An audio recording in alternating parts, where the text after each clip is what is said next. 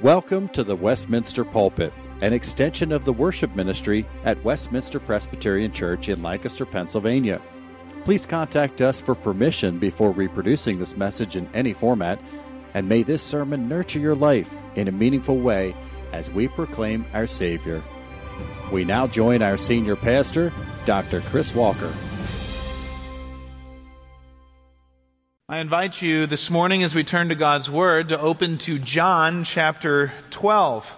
I'll remind you as you're turning there, my plan is to turn after Easter to look at the Gospel of Mark and work through it in detail. But today and next week, I want to look at the events of Palm Sunday and Easter from the Gospel of John. Now today, Palm Sunday, we remember that on the Sunday before Passover, Jesus publicly entered into Jerusalem riding on a donkey to the praise of the crowds who hailed him as a king of Israel.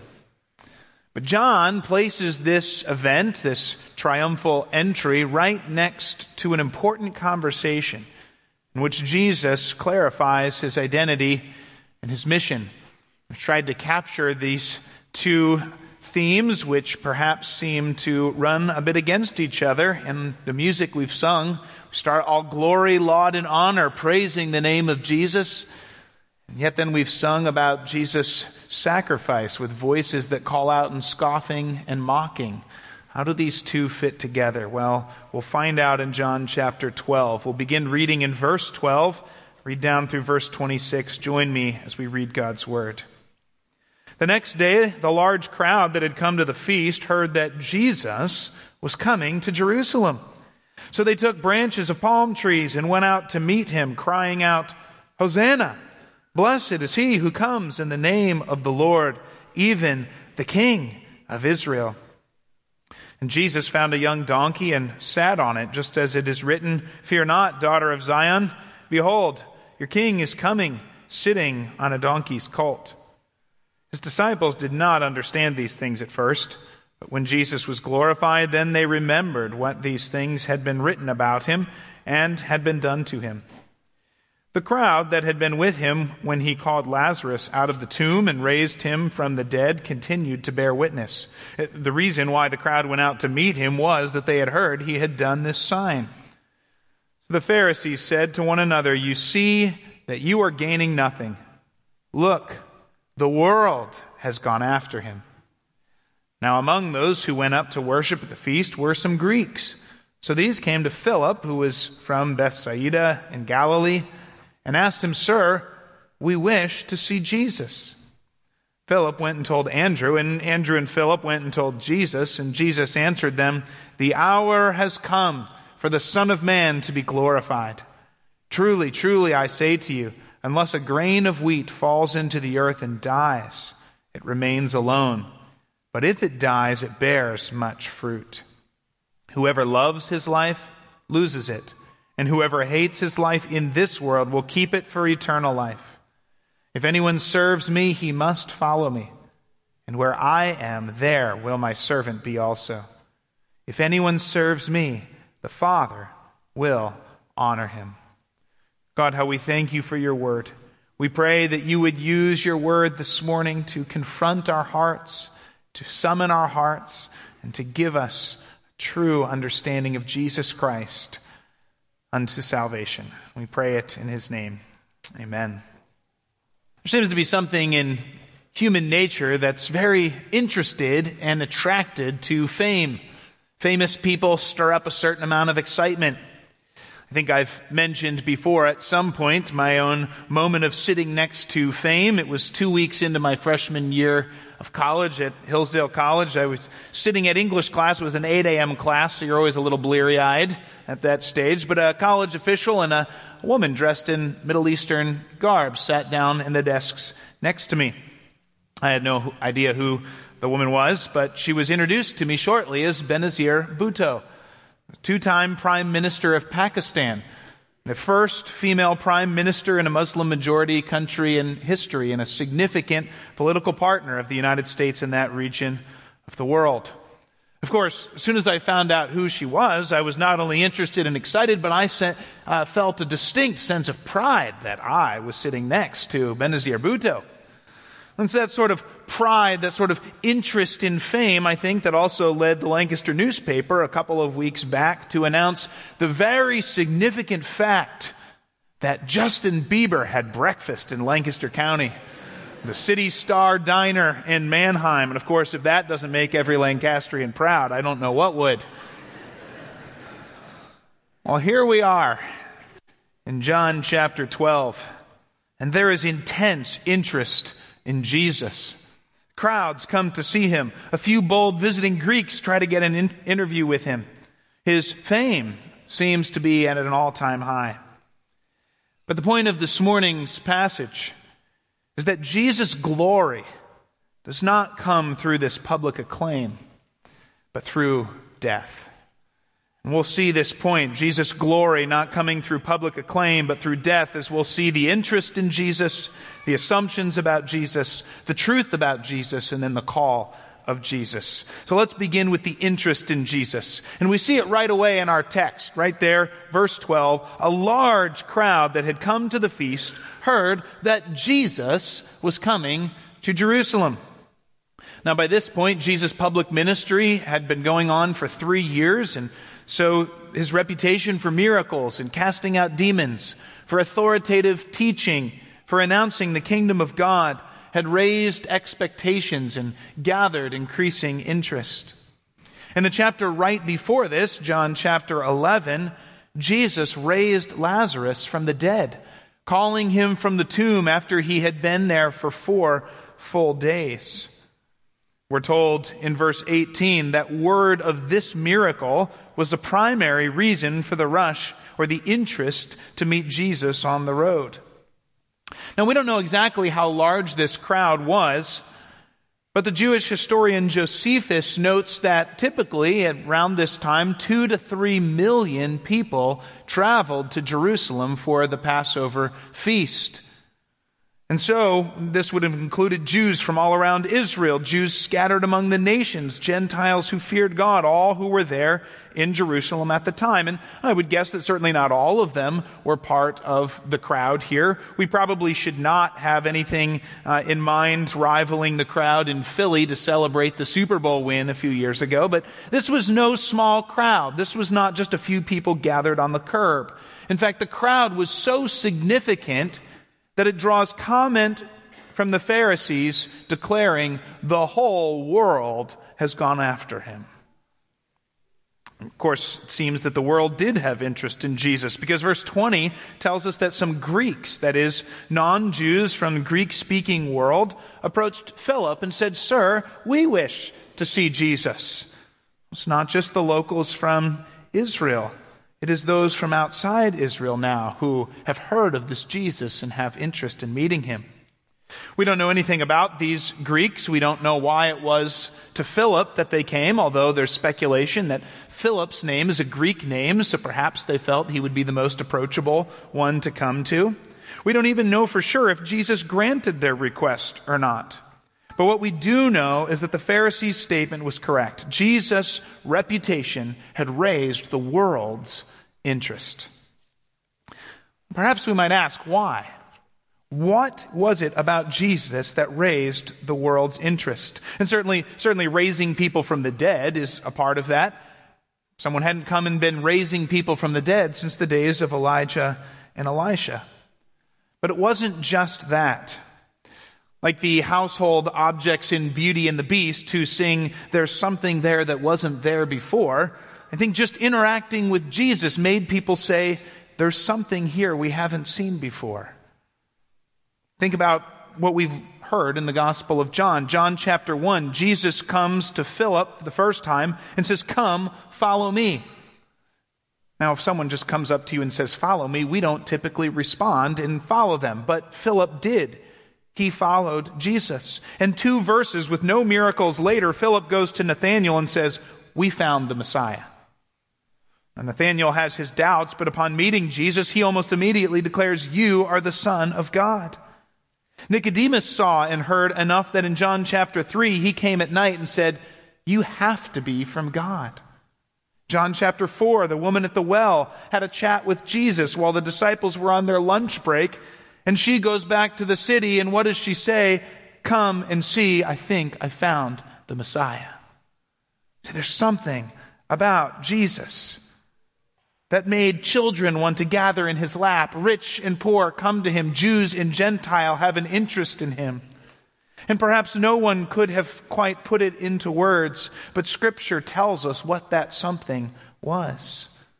The words, the power, the miracles, the intimate knowledge of and compassion for his people, all point to the fact that Jesus is none other than the image of the invisible God. Jesus is God himself come to us. And you think back to the Old Testament in Exodus chapter 33.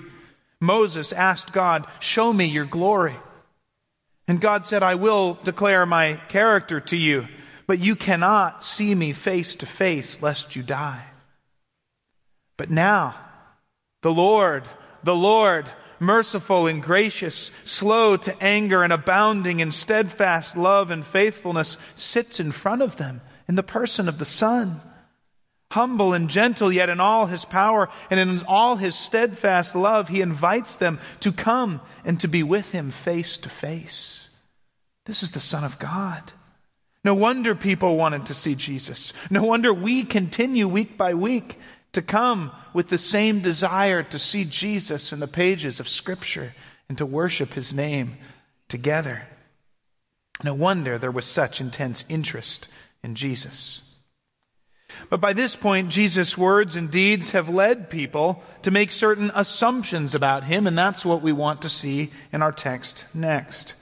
The primary conclusion the crowd seem to have come to is that Jesus is the promised Messiah.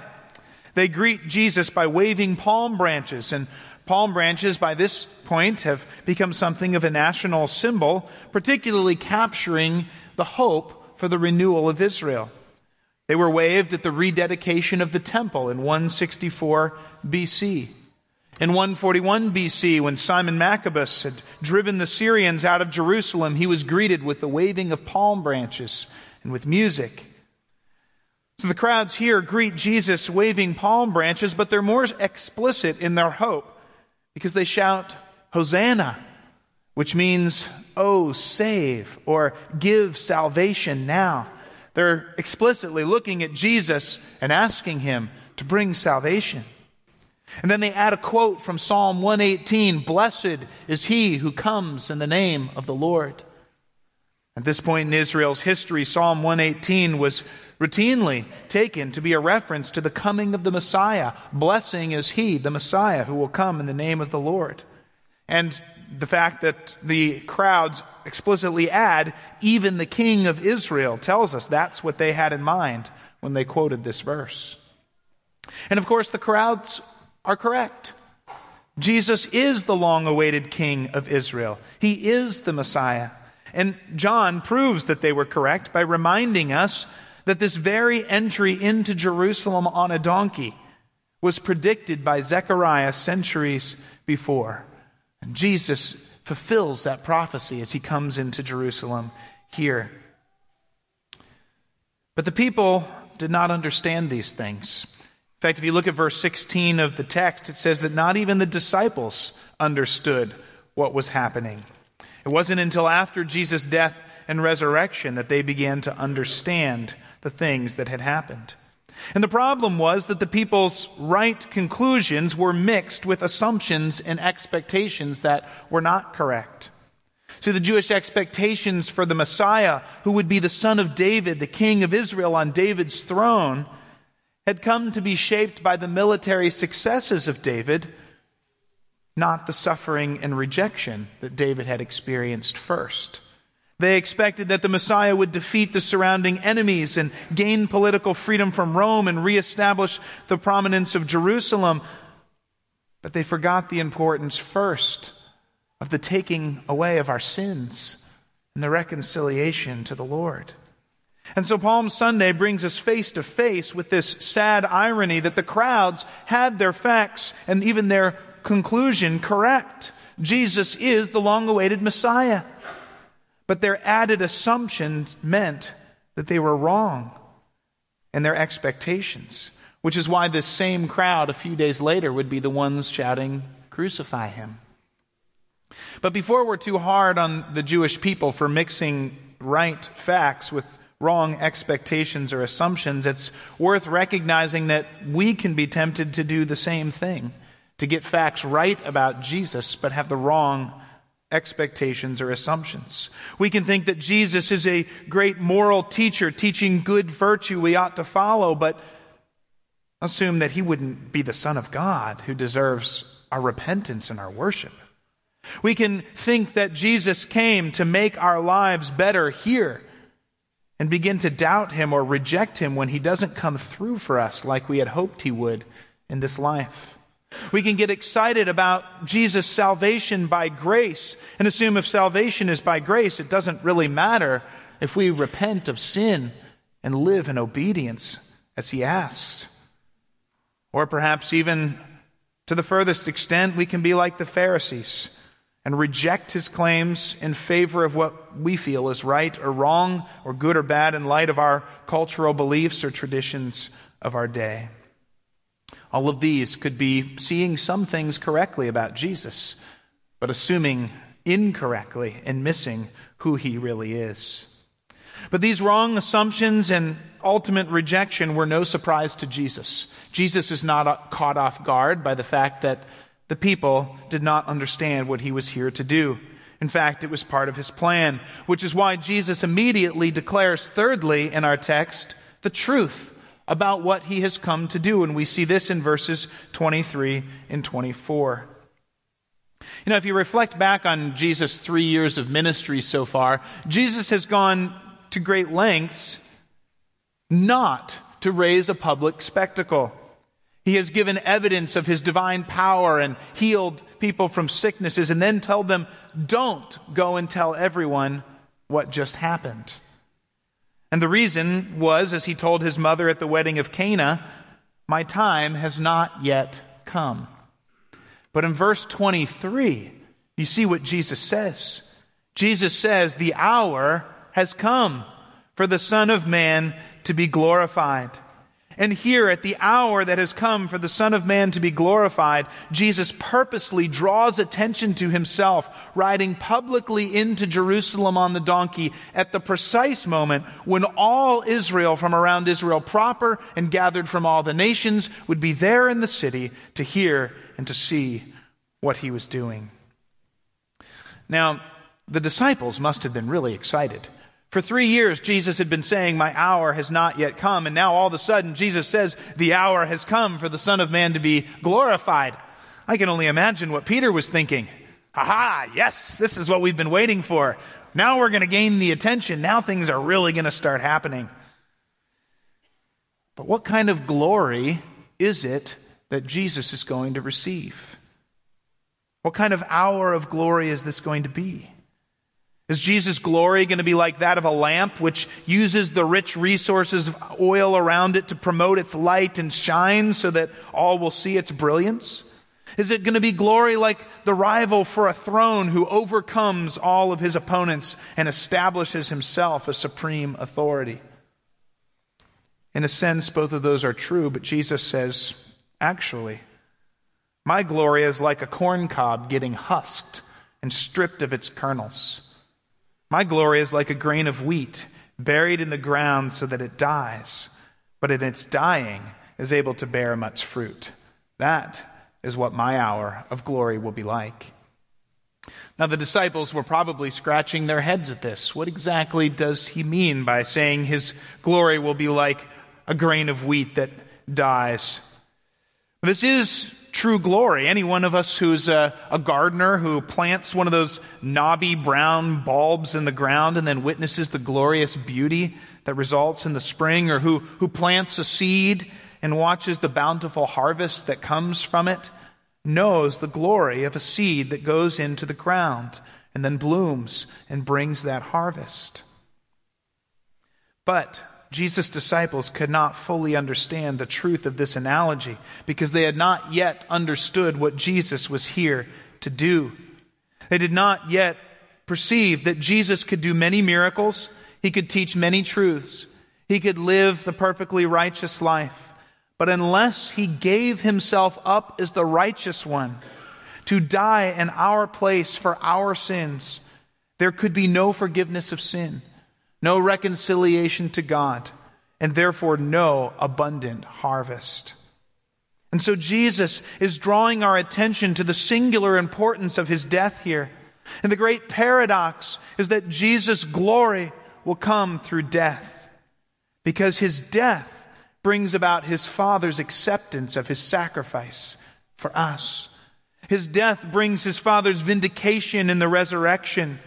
His death takes the penalty for our sin that we deserve on himself and secures the abundant fruit of the redemption of his people. And so the assumptions about Jesus riding into town as the conquering king had the right facts. But to those facts, they needed to add the truth that the Old Testament had been pointing towards, that the Messiah's glory would come through his death as he took our trespasses on himself, in order to give new life to all who would repent of sin and look to him in faith for their salvation. And so as we read this passage this morning, the question that each one of us that's here this morning needs to answer is, have we seen this glory of Jesus?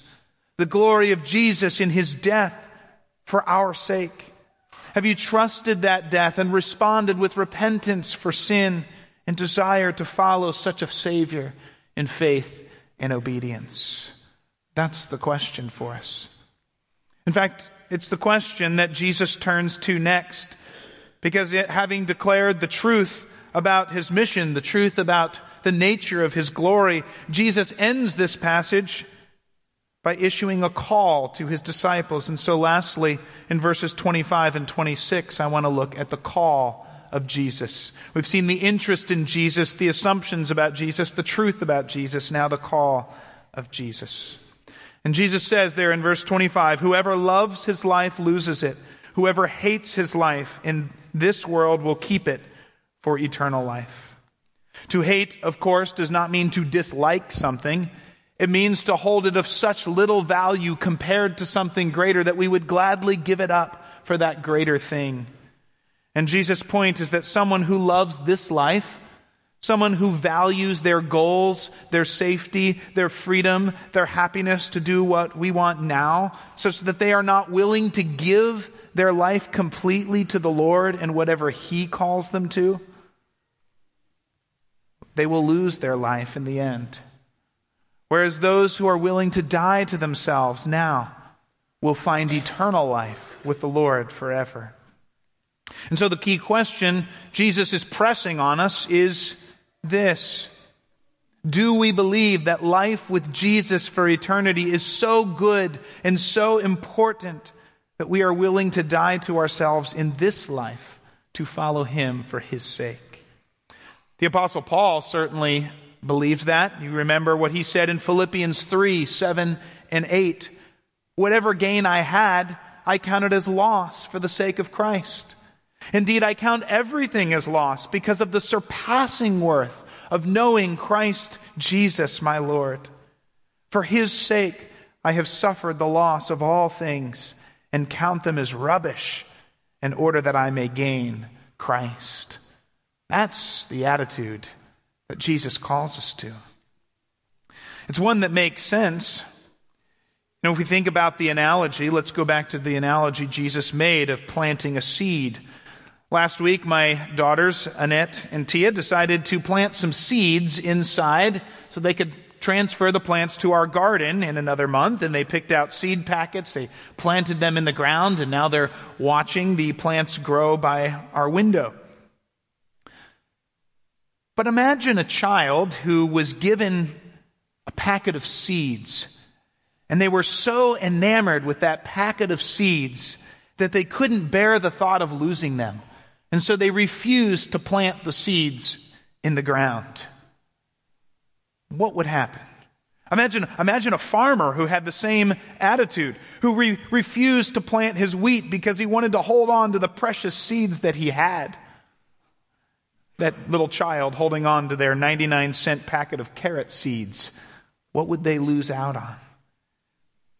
The farmer would not only sacrifice the beauty and glory of a harvest and more abundant seeds than he had before, but he would come to ruin because the seeds he was desperately holding on to would eventually go bad, and he would lose even what he had clung to in the moment.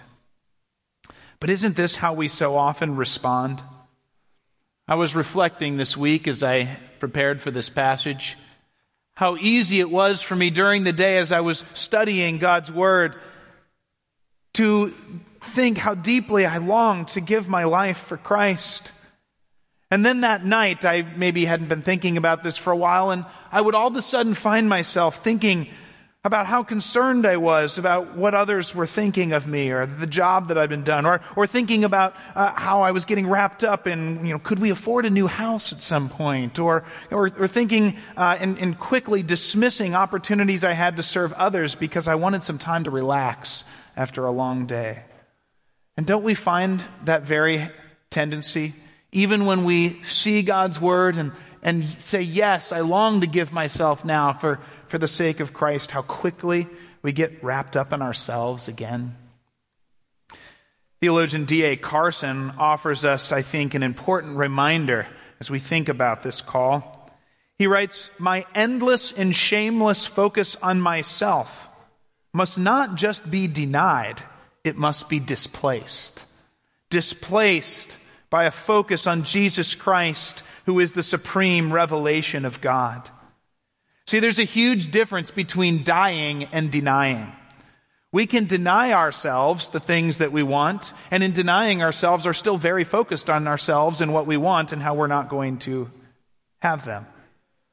But dying to ourselves means giving up our focus on ourselves and focusing on Jesus and His glory and His call rather than ourselves. And that is the key, that Christ might be our all in all, even to life eternal.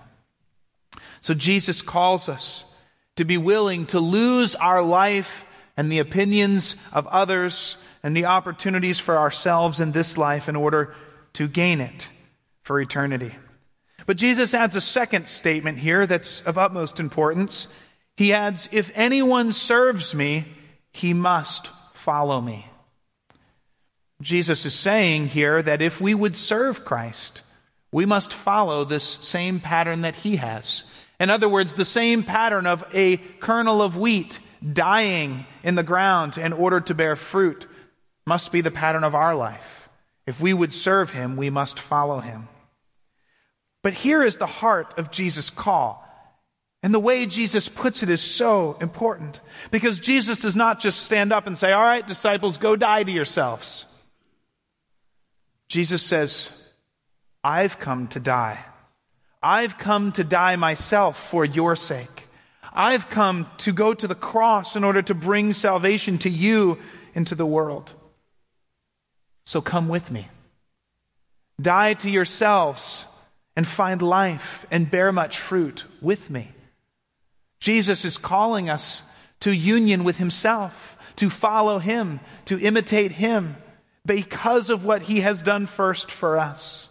And it is because of Jesus walking that path first and giving Himself for us that He can then say, "If you would serve me, you must follow me. Come with me." So what does it look like for us to serve Jesus and follow Him?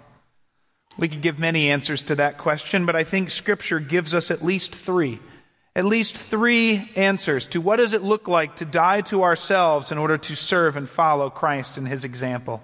First, the New Testament repeatedly calls us to die to sin and live to righteousness. Following Jesus' example will mean dying to ourselves and our sinful nature through repentance of sin and living in obedience to His command instead. Jesus says, "If you love me, you will obey what I command." We put off sin and die to sin in order to live to righteousness. But second, another way that the New Testament, I think, calls us to follow Jesus' example and serve Him is by the New Testament's constant reminder that if Jesus' path was through suffering first and then to glory, then following him will mean that we also go through suffering first and then to glory. That particularly, of course, includes suffering for obeying Jesus or identifying with Jesus. It means that identifying first with Jesus above all else includes a willingness to be mocked or scorned by those around us. But I think this call to walk through suffering also includes the patient, trusting endurance of whatever difficulty God sends in our lives or allows through Satan's attacks. As 1 Peter 2:21 puts it, "To this you have been called, because Christ also suffered for you, leaving you an example so that you might follow in his steps." So first, this call means dying to sin in order to live for obedience to Christ. It also means following Jesus' path through suffering. So that, as Romans says, provided that we have suffered with him, we will be glorified with him. But then thirdly, serving Christ will mean dying to ourselves by giving up our time and resources to serve one another rather than ourselves. Because do you remember what Matthew 25:40 says? Jesus says, "Whatever you did for one of the least of these brothers of mine, feeding the hungry, sheltering the stranger, visiting the sick, this you did for me." In other words, serving Christ's people, dying to ourselves to give ourselves to one another, is another way Jesus says that we serve him, by dying to ourselves. Pastor Jim Boyce offered a poignant challenge on this point. He said, of course, there are Christian missionaries, there are Christian shelters, orphanages, and so forth. But I am asking whether these works really involve you and me, or whether on the whole, many of us are content to let the small minority do these works while we enjoy the comforts of our middle-class life and use our free time for ourselves. It's an incisive question. And so I think Scripture gives us these three: repent and obey, suffer after Christ's example, give our time and resources to serve God's people. That is what it means to serve and follow Jesus. But notice we conclude here that Jesus doesn't just give us this call. He ends by reminding his disciples of the rewards of following Jesus on this path. And he says that there will be two. First, Jesus promises, if anyone serves me, he must follow me. And where I am, there my servant will be also. Do you hear this call? If we follow Jesus, it means we are with Jesus. And it means Jesus is with us. It's perfectly logical. If you go on a job shadowing day or you shadow at a new school, you are with the person you're paired with precisely because you're following them. And that is what Jesus is calling us here. If you follow me, you will be with me where I am. The presence of the fellowship of God himself through his Son by his Spirit.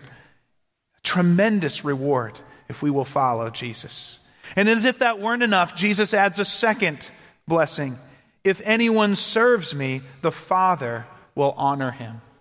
Now that, on its face, is a rather preposterous sounding statement. The high and the holy one, the God of the universe, who deserves all honor and blessing and glory and power and praise forever, would honor us? And yet that is the promise of God, that if we will walk through his Son's sufferings with him, if we will die to ourselves in fellowship with Jesus, we will also stand in honor with his Son.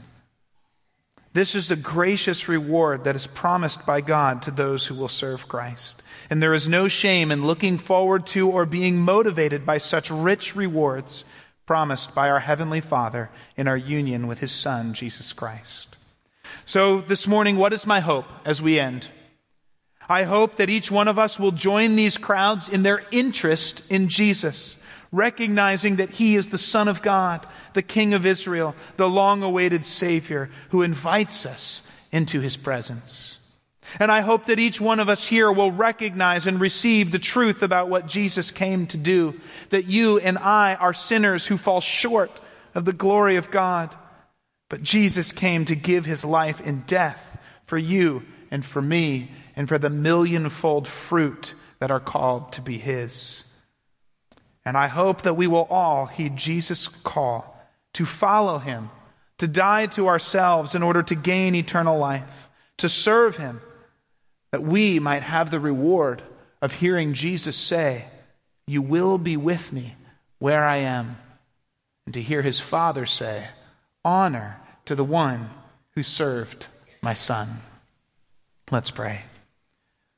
Our God, how we thank you for this word that you have given us this morning that reminds us of who Jesus is, but also reminds us that his glory came through death for us. And so I pray that not one of us would go out this morning without this interest in Jesus, this desire to see Jesus, the very image of God himself, in all his power and his character and his goodness. And I pray that not one of us would leave this morning without looking to this Savior in repentance and in faith, calling on him and his salvation offered to us because of his death in our place and resurrection to give us new life. And I pray that every one of us would go out ready and willing to die to ourselves, to follow Jesus, that we might be with him where he is and receive these rewards offered by our Father in the gospel. We pray it in Christ's name. Amen. The Westminster Pulpit is courtesy of Westminster Presbyterian Church in Lancaster, Pennsylvania. You are welcome to worship with us on Sunday mornings at 8 or 11 a.m. To learn more or have questions about the gift of salvation through Christ Jesus our Savior, contact us at westpca.com. Thank you, and may Christ be glorified through this ministry, the Westminster Pulpit.